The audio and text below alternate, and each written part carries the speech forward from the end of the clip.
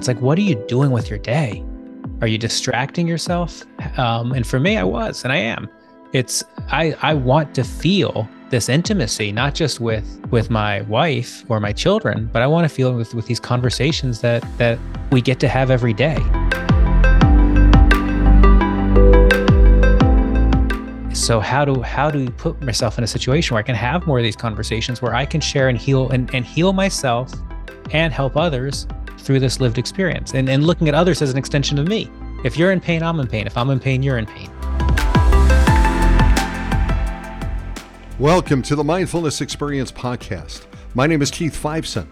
On this show, I had the pleasure of speaking with Mr. Matt Zemon.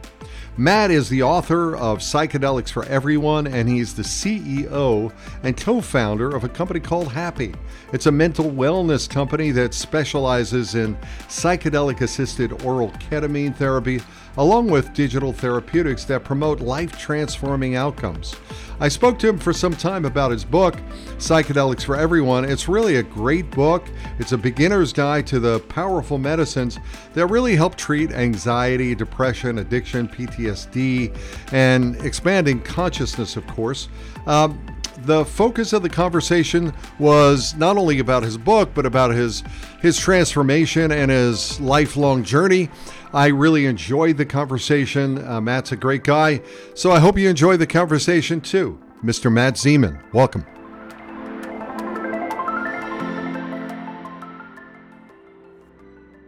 Hey. I am here with Matt Zemon.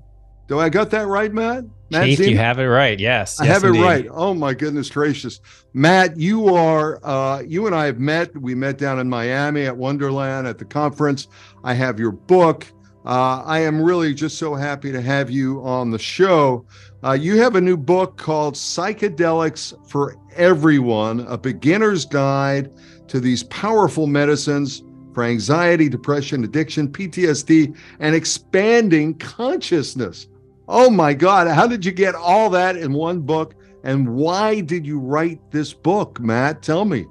What's up? I am so appreciative you had me on. It was nice to meet you just a few weeks ago. And I feel like when I look at you, I'm looking at the ghost of Christmas future. It's is it the beard, man? It's all of the above. I'm like, wait a minute. So I need a scarf. I need to grow my beard a little bit longer, and glasses are gonna be okay. Oh, good, man. I love that. That's good. So yeah, I mean, you were vibing. You were really at the conference. I was looking at you. You were vibing. You had a lot of people surrounding you. What's going on with the book, and what made you write the book? Yeah, I mean, so the book, the feedback has been just tremendous. I'm so excited that the book is getting into people's hands and that it's making an impact on them. What went into writing is I had a really profound experience with my first guided psychedelic journey, and it opened my mind to things that I just didn't know existed.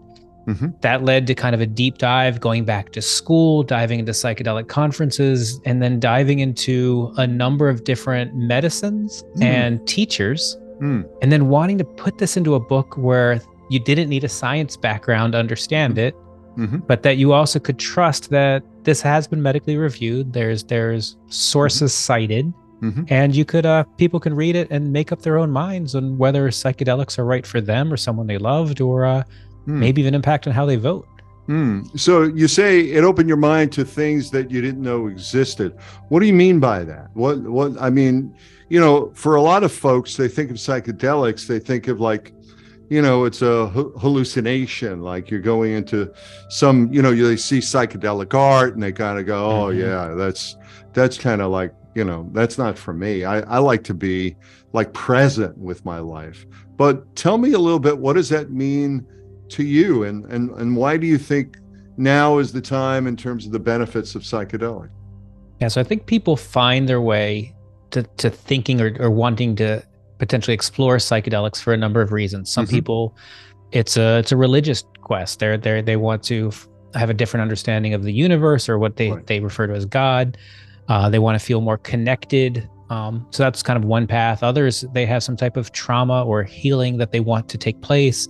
Still others, it's I want to optimize or be the best version of me I can be.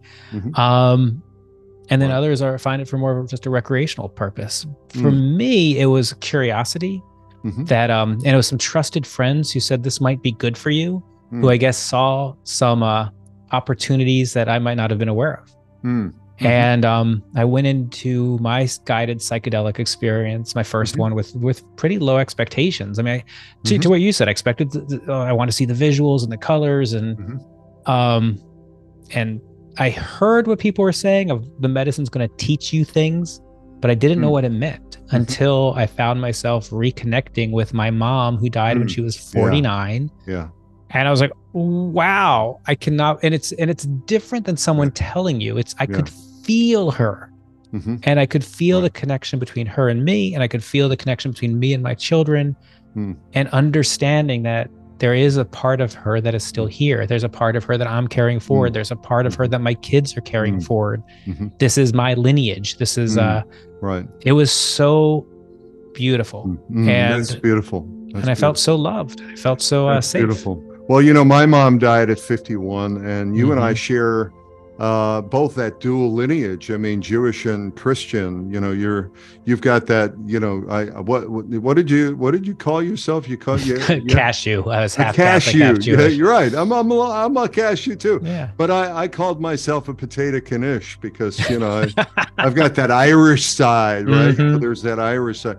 But I think that kind of opens you up. It kind of opens up your consciousness to kind of say, well, you know, who am I and what am I? And tell me a little bit about this connection you had, you know, with mom. And, you know, you've also opened it up to your son, and you've opened it up to, you know, other areas. I mean, you've kind of really dived into this in some respect. I mean, you have a book, and, you know, it's a great book. As I say, I've looked at it as a reference tool in the work that I'm doing as a, you know, as a psychedelic assisted therapy provider. But tell me. That means a lot.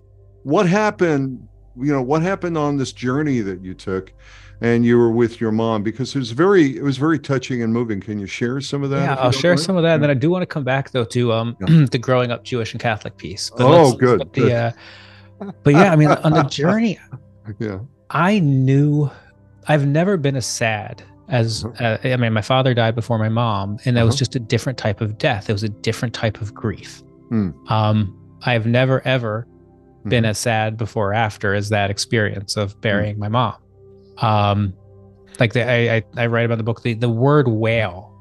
I like people wail. I didn't know what that meant until my mom passed. So, and then I think as either men do, or as entrepreneurs do, or as I do, I tucked it away. I just kind of moved on with life. And during this experience, it became apparent to me that I was living my life afraid of dying.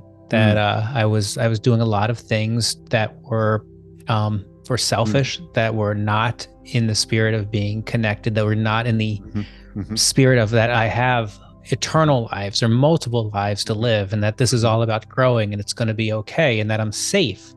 And I also realized that I really didn't feel loved and safe until, but the psychedelic medicine reminded me of what those feelings felt like. Yeah, there's sort of a sense of, I kind of like it, there's a sense of the womb, right? I mean, there's a sense of the ineffable, the sense of the connection with everything, with one and everything. But I so resonate with this feeling of, you know, like many people, there's this denial of death, and the ability to really come face to face with not only the death of a loved one, but then your own death. And then what are you dying for? What are you living for? How are you going to go ahead and live your life and not just sort of be busy doing stuff in the middle of I think that's that's the thread that once you start to unravel, that's the practice. I mean, that's the for me is such the incredible gift of psychedelics that it's for whatever reason you approach it, at least in my experience, you come to this understanding of, okay, wait a minute, we are all connected. There is this other energy out there that we can tap into. There is love that is universal, that and that we are okay. We are enough right now as we are. We are loved right now as we are. And there's plenty of resources right now as we are. Right.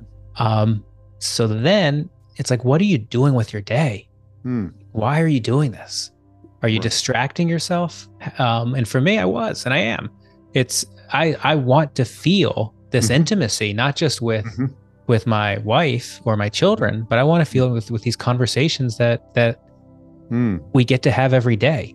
Right. So how do you put myself in a situation where I can have more of these conversations, where I can share and heal myself and help others through this lived experience, and looking at others as an extension of me. If you're in pain, I'm in pain. If I'm in pain, you're in pain. Right. And that's a beautiful thing. I mean, you really write about this in your 5 personal experiences in your book. You know, you've got like a chapter on processing grief, you've got healing trauma, gaining empathy, reigniting spirituality, and connecting with your child. So when you went through this journey and you really connected in with that side of yourself that you felt like you really needed, you know, you were alone, or you needed to be seen and heard and recognized, that's when you connected in with Mom, huh?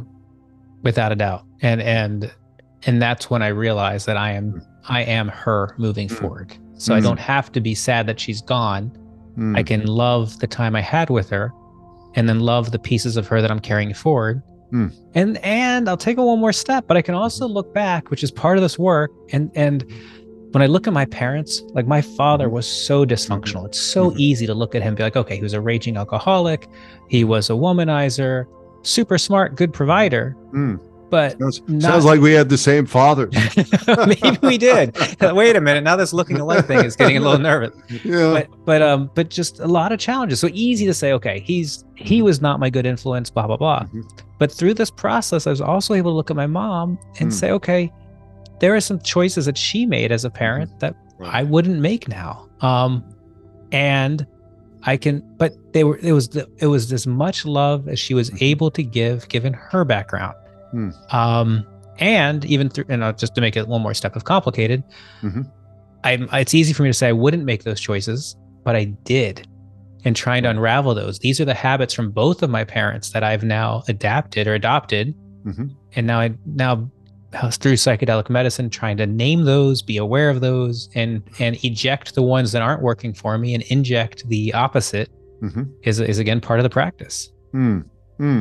That's beautiful. And, you know, I think you've sort of hit right into, or right to the core of sort of how we tick, right? You know, and there are a lot of things that are going on for folks that they're trying to unravel and trying to get all bunched up and get all wrinkled.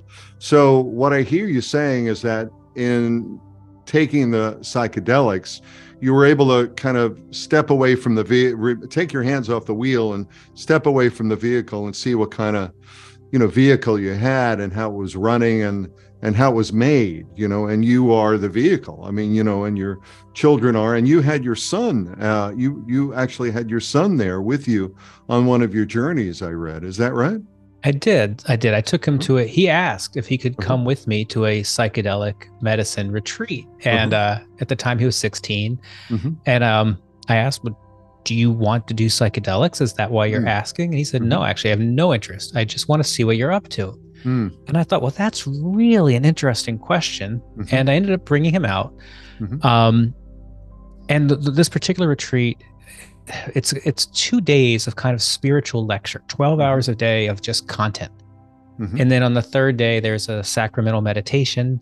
And the end of that evening, you kind of, everybody comes together and there's an integration. And the next day is an integration day.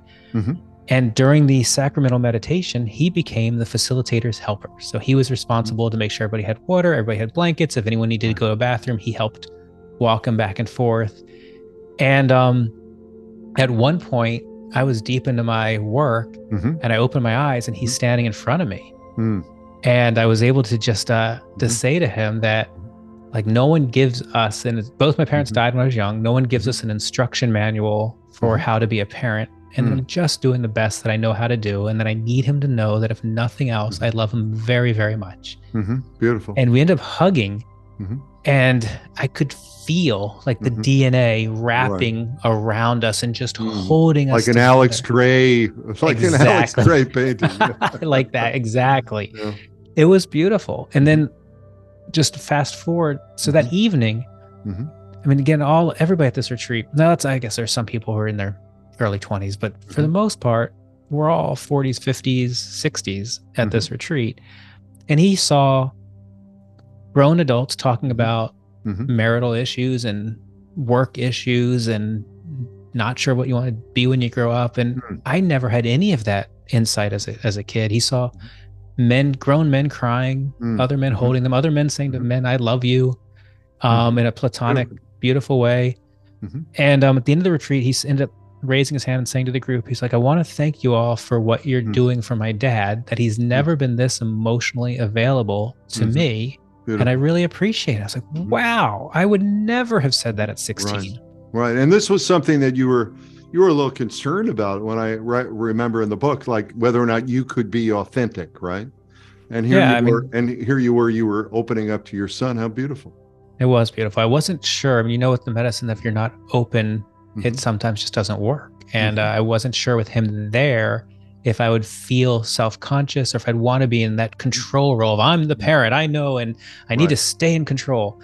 But I think this container at this particular facility was so safe that that I felt like I could, he was in good hands and I was in good hands and let this happen. And there's a reason we're both there together. So it was truly a beautiful moment. Beautiful. So you bring the reader through a journey, right? You bring the reader through this journey of your 5 personal experiences, and then you get into the whole area of Psychedelics 101. You have part 2, and you really start to touch in on all the other areas in terms of psychedelics, psychedelic therapy, and so on. Can you kind of bring me through and maybe help people listening really understand what is this book about? And because you didn't write the whole book, you brought together, you yourself brought together experts from the field who really understood these areas, right? And I really want to take it as well, because this is the mindfulness experience.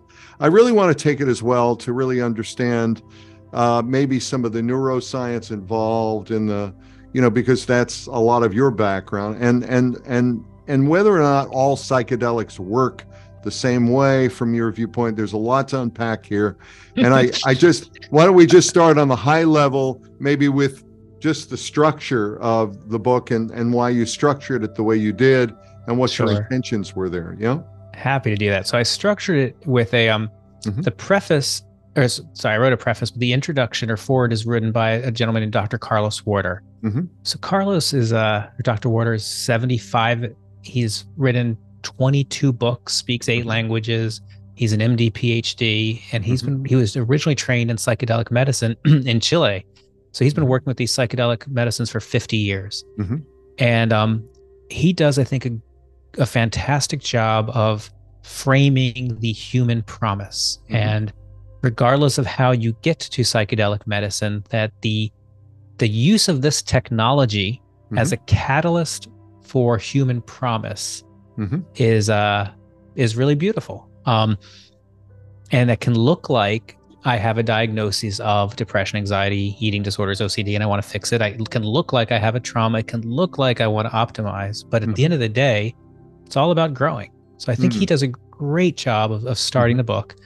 I then share 5 personal stories just as a sampling of how, for one person, psychedelic medicine has made a difference in multiple areas. So a sample of 1 of 1. And then I go into a section of just kind of psychedelics 101. Just what is the history? Where did they come from? What was all the research that had been done before the Controlled Substances Act of 1970? What are things to be aware of? And as you think about whether psychedelic medicine may be right for you or someone you loved or for your citizens. And then dove into 8 different of the most common psychedelic medicines, trying to provide a framework of like, what is this medicine? How does it work? What does it feel like? How do you do it? And then what is the research saying for this particular medicine? What's it being used for?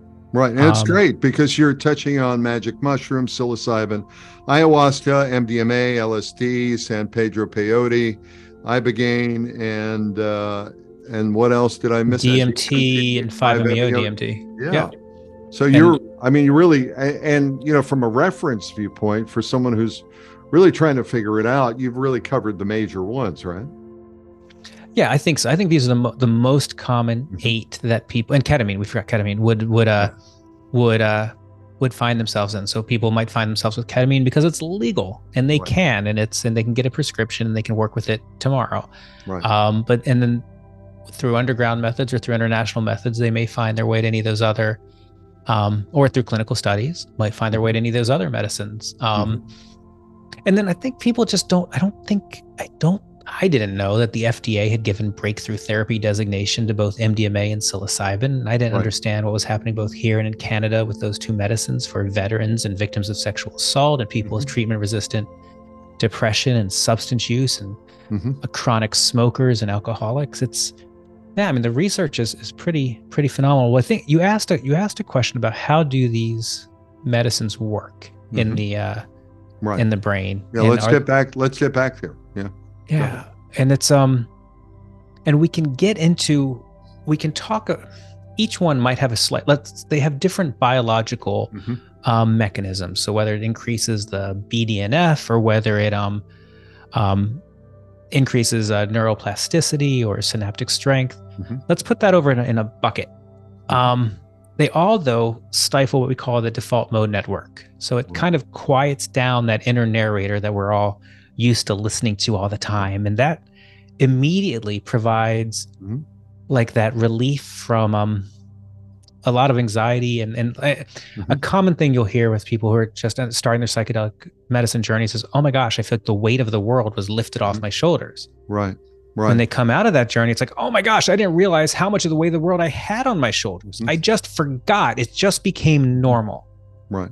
And the default mode network is that self-referential side of the brain that really, for a lot of people, is really where the ego lies, which is, I am this, you are that, and, we're not the same. And, what you're saying here is that it quiets the default mode network, and you're able to get down to your history. You're able to sink into the unconscious mind and really start to take a look at some things that you might have repressed or, didn't take a look at more. Because you've removed the shame, blame, and guilt narrator. That is gone. So you can look at something that might have been traumatic and not put blame on yourself or on the individual, and you can just look at it for what it was. And then from that, you can start to process it in a way that years of therapy might not have gotten you to. Well, that's where I was going to go. I mean, I've been meditating, and I've been in therapy for over 35 years, and I've been a meditator for over 30 years. And, meditation, I think is, and obviously I've been on journeys as well. But I think what the question I've got is that, a lot of people may think that psychedelics are the expressway towards enlightenment or towards realization.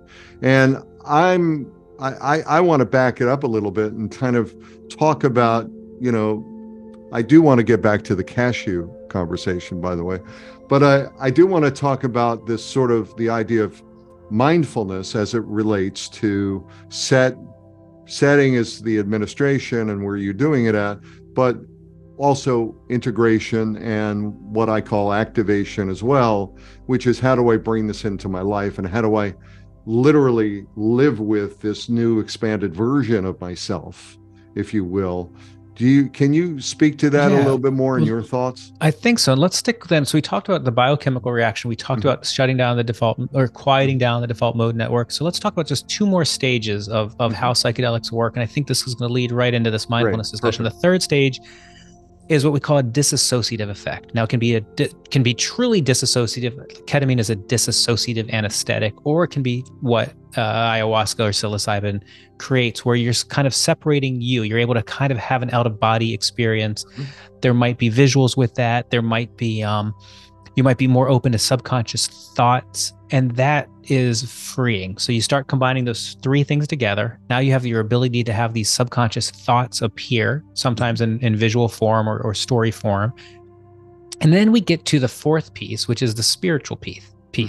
And many patients, when they've taken like the mystic score analysis component. They have said that the psychedelic medicine has connected them with the higher power, whatever that is for that person. And they've connected them with life around them in a different way that they might not have normally seen. And that in itself offers peace from depressive feelings. So you said on the mindfulness piece that it's a panacea. In some ways, people think of this as a panacea. If I take this will happen, and now I've I've shortcut the process. I would reframe that a little bit and say it's a catalyst. That for many people, including me, psychedelic medicine showed me what was possible.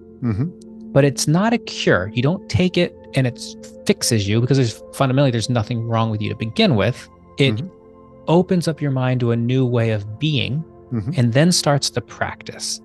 And for me, I wasn't a very good meditator before. I'd tried, I just couldn't, it just didn't resonate. After psychedelics, it makes a ton of sense. I love my quiet time. I've loved being more aware, and having that practice of awareness as I go through the day outside of the meditation time. So once you see what is possible, once you feel what is possible, then the game becomes, how much of the day can I feel that? Can I be aware?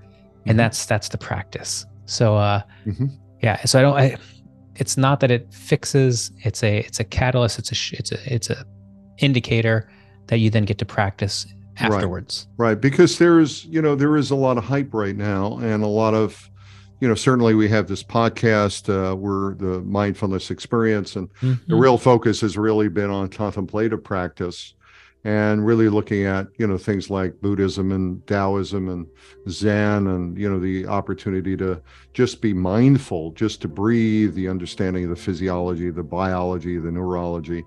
And I am very, very intrigued with what's happening now in terms of the legalization, and really understanding that, psychedelics are currently illegal in the United States. And, there is some research, as you well pointed out. I think there's now over 400 research studies that are going, clinical trials that are going on. And, there's 86, last time I checked, there's 86,000 scholarly papers on psychedelics and the overall use. What do you think? Do you think there's potential for them to become legal in the future? And if so, do you think it's going to be a little like cannabis in terms of, the recreational side? What do you think the dangers of legalization, or what do you think the dangers are of psychedelics in general? I mean, tell me a little bit about your perspective there. So I wouldn't do this on any normal podcast, but because this is your podcast, if whoever is listening to this knows your work, and they've listened to 30 minutes of this, so I'm going to give a much deeper answer than normal. When we talk about legalization or decriminalization, there's a few different camps that people should just be aware of. There's one camp, which would be the medical model, the westernization model, which is, let's create a framework to provide legalized medicine to adults 21 and older, monitored by the state. So what passed in Colorado, half of the bill was about that, this Proposition 122. What's happening in Oregon, that's the type of model is what we're talking about. It's a Western medicalization model. Rick Doblin and the good people at MAPS, with their push to make MDMA legal again, it's a medical model. That's what they're going. So it's beautiful. Put that in bucket number one. The second camp is the decriminalization model, and this is where they say all plants should be legal. I mean, all plants, they're plants from the earth. Why are we making them illegal? Yeah? Correct.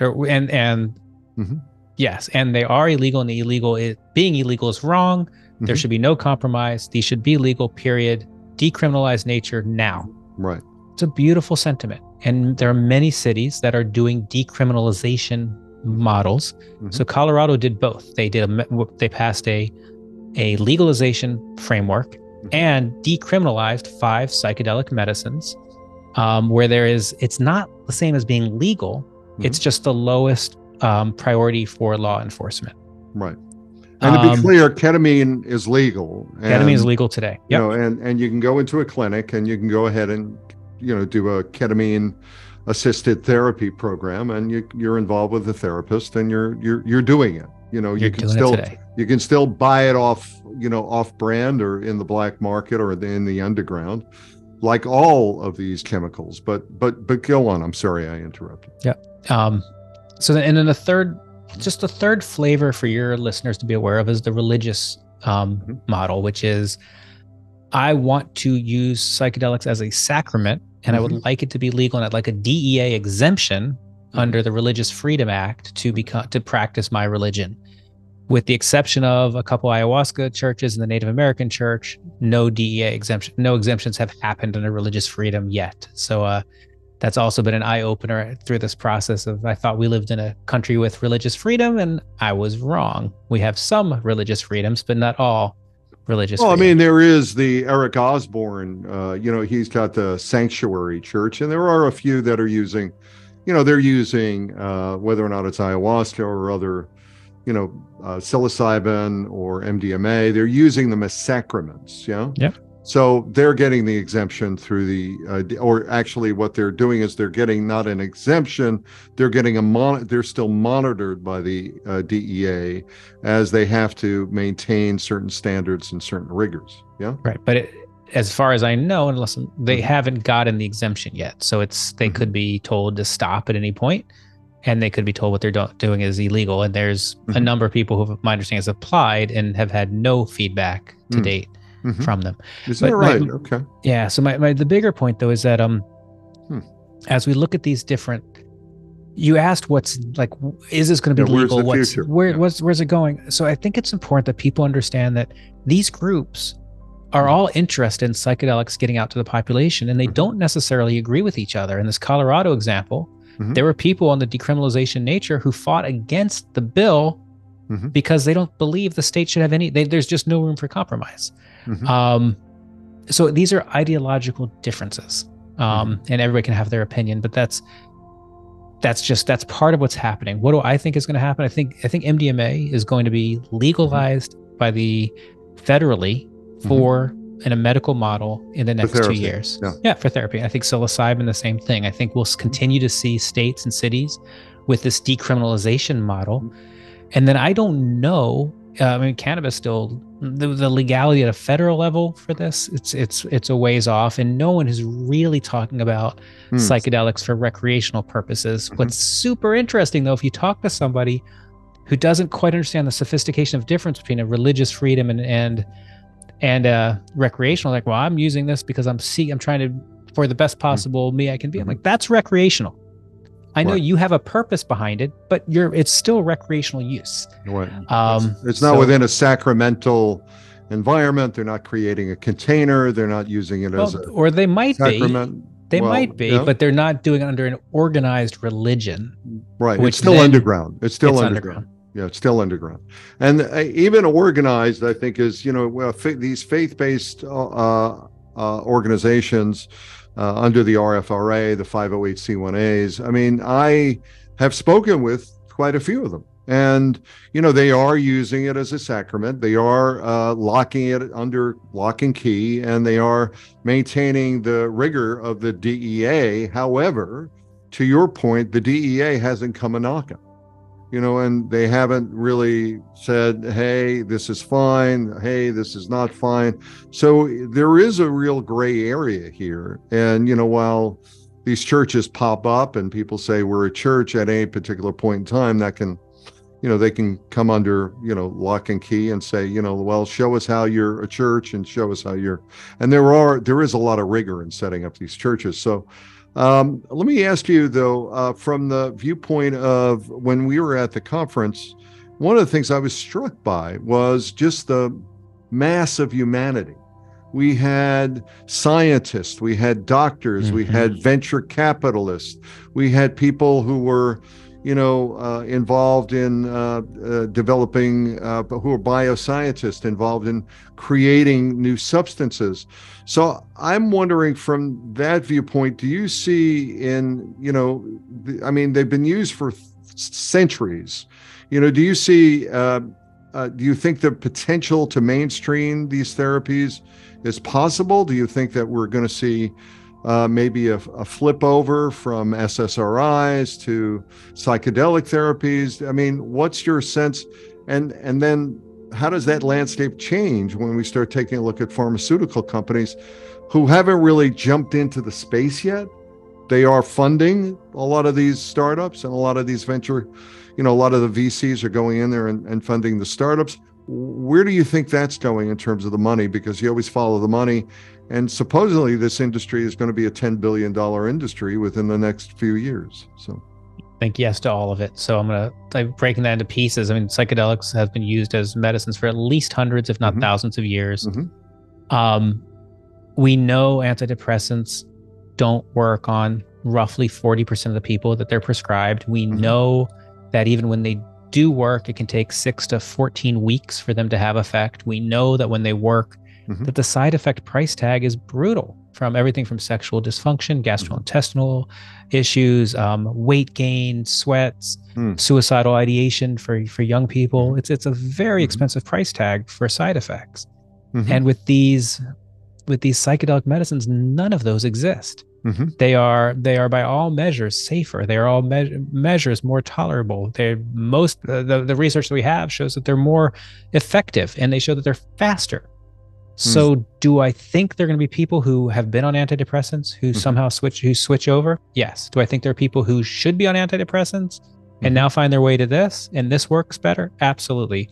And I think it's just a matter of time. So if we put our industry hats on in the 3D world that we live, absolutely, there's going to be training companies, there's going to be distribution companies, whether they're clinics, whether they're mail or telehealth.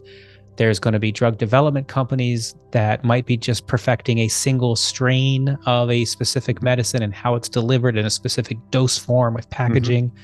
All of that's going to happen.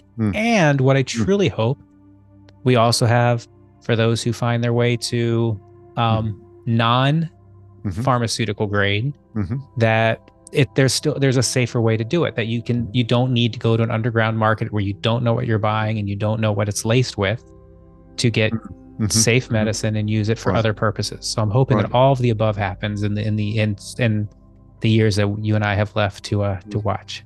So what do you say to those people who are opposed to psychedelic therapy?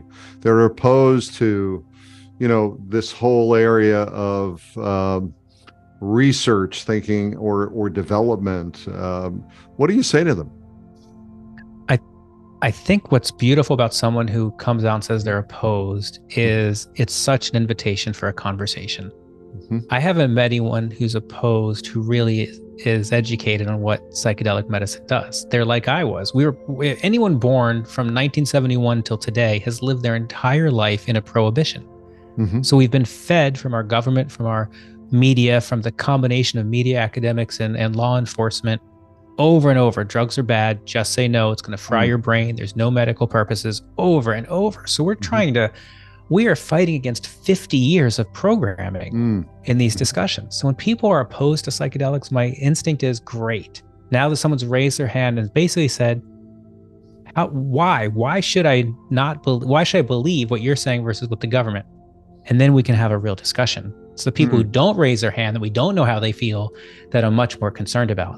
But this is anyone who has doubts is a great person to talk to.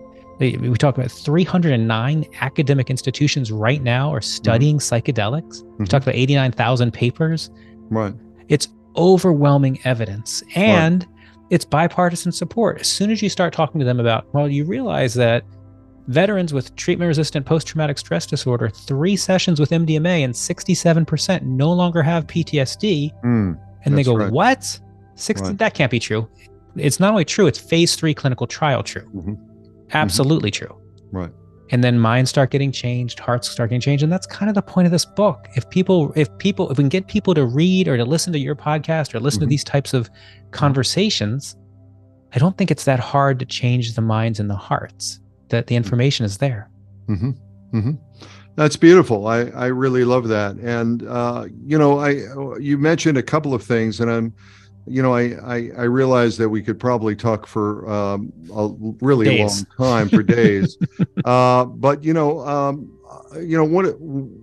what do you think right now needs to happen in order for psychedelics to become accepted as a form of treatment? What do I What? think needs to I happen? I mean, you think it. mentioned, I mean, we talk about 89,000 papers, 400 clinical trials, stools, Hopkins is involved. I mean, everyone is involved in this. And what more needs to happen?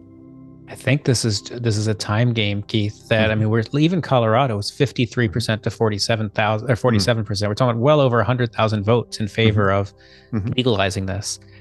As these ballot initiatives come up and Mm-hmm. people start looking at the facts, it's just hard to argue. As dysfunctional as our government can be, this is something that's getting support on both sides of the aisle. Mm-hmm. So I think everybody keep doing what you're doing. If you're fighting for the legalization for a medical model, great. Mm-hmm. All the power to you. How can I help? If you're on the decrim nature side and you want to decriminalize these medicines and you believe that's the best path to forward, great. How can I help? Um, if you're on the publishing side or the academic side and you're Mm-hmm. just trying to get the information out there, fantastic. How can I help? But as different audiences find their way to information, um, again, this is why did I do a book? Why am I doing all these podcasts and radio and television? Mm-hmm. It's all of the everybody I speak with has a different audience. Mm. And I don't need to speak with anyone in the psychedelic space. They're already on this. I need to speak with the depression space, the anxiety space, the OCD, the eating disorders, the smoking or weight loss, mindfulness, Right. people who don't know. And more of us can keep doing this work and normalizing our experiences. We are productive people of society that have had different types of challenges in our lives, and here's how psychedelic medicine has impacted us. So I want to read something, then I want to ask you one final question as we start to wrap up here. Sure. So there's in the preface of your book, part one, you have a quote here, and I'd like to read it. It says, "I understood that our entire universe is contained in the mind and the spirit. We may choose not to find access to it. We may even deny its existence, but it is indeed there inside us. And there are chemicals that can catalyze its availability." Alexander Shulgin. I love that quote. Right. So beautiful quote. I want to ask you a closing question here, and maybe it's a lead in from the quote. What do you hope readers will take away from the book? I hope that readers take away that these medicines work for a variety of people for a variety of reasons. And one reason isn't any better than any other reason. It's just but it's all okay.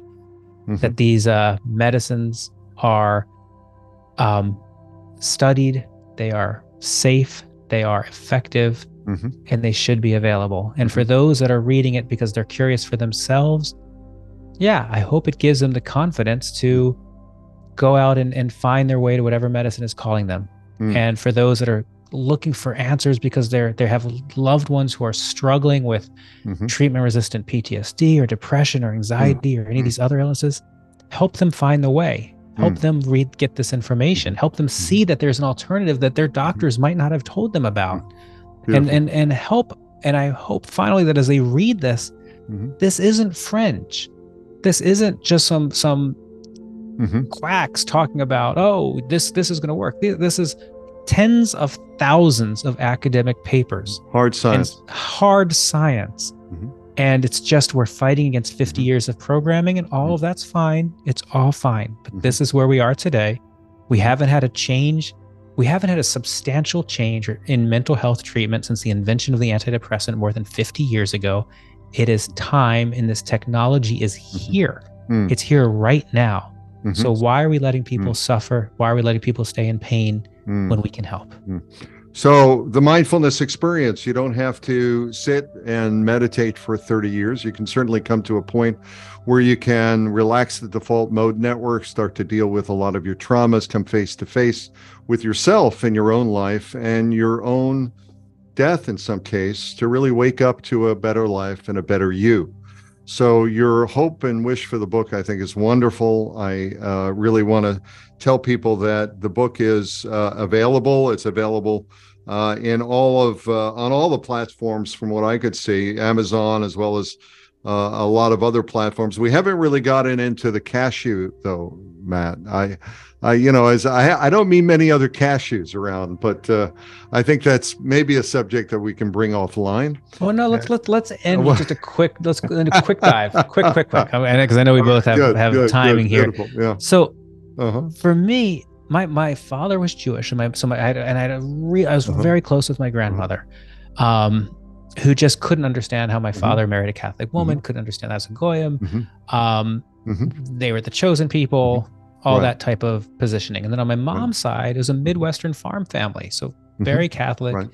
And they couldn't understand. I don't know if they even would say they ever met a Jewish person before my father.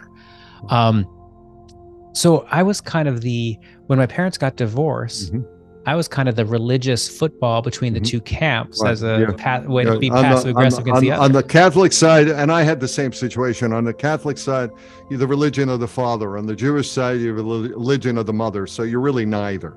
Correct. You kind of fall within the cracks, right? You definitely do. And then on the Catholic side, it's he who has the Son of God has life.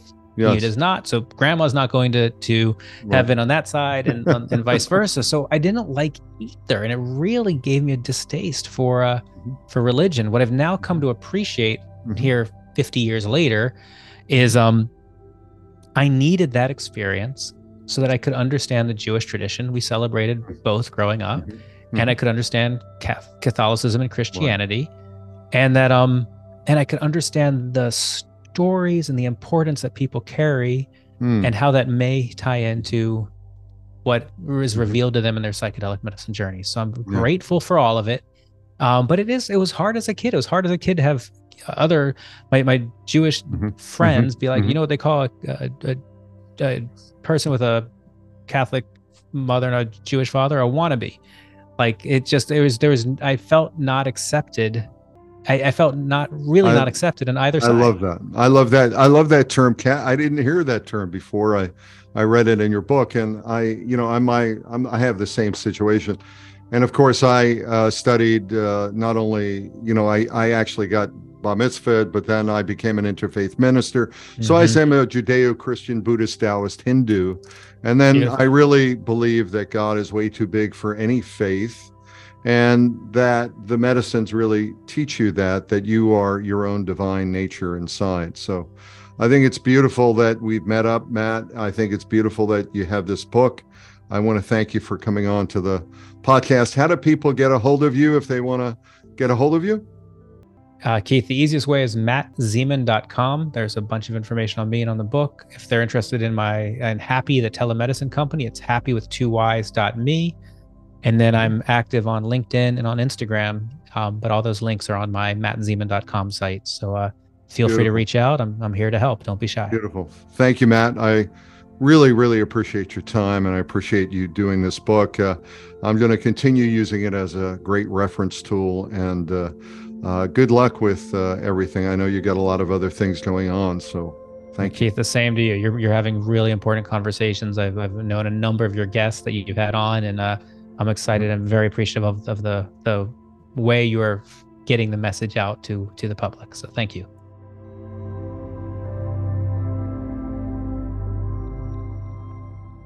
Thank you for listening to the Mindfulness Experience podcast. If you enjoyed this episode, be sure to subscribe and leave us a review.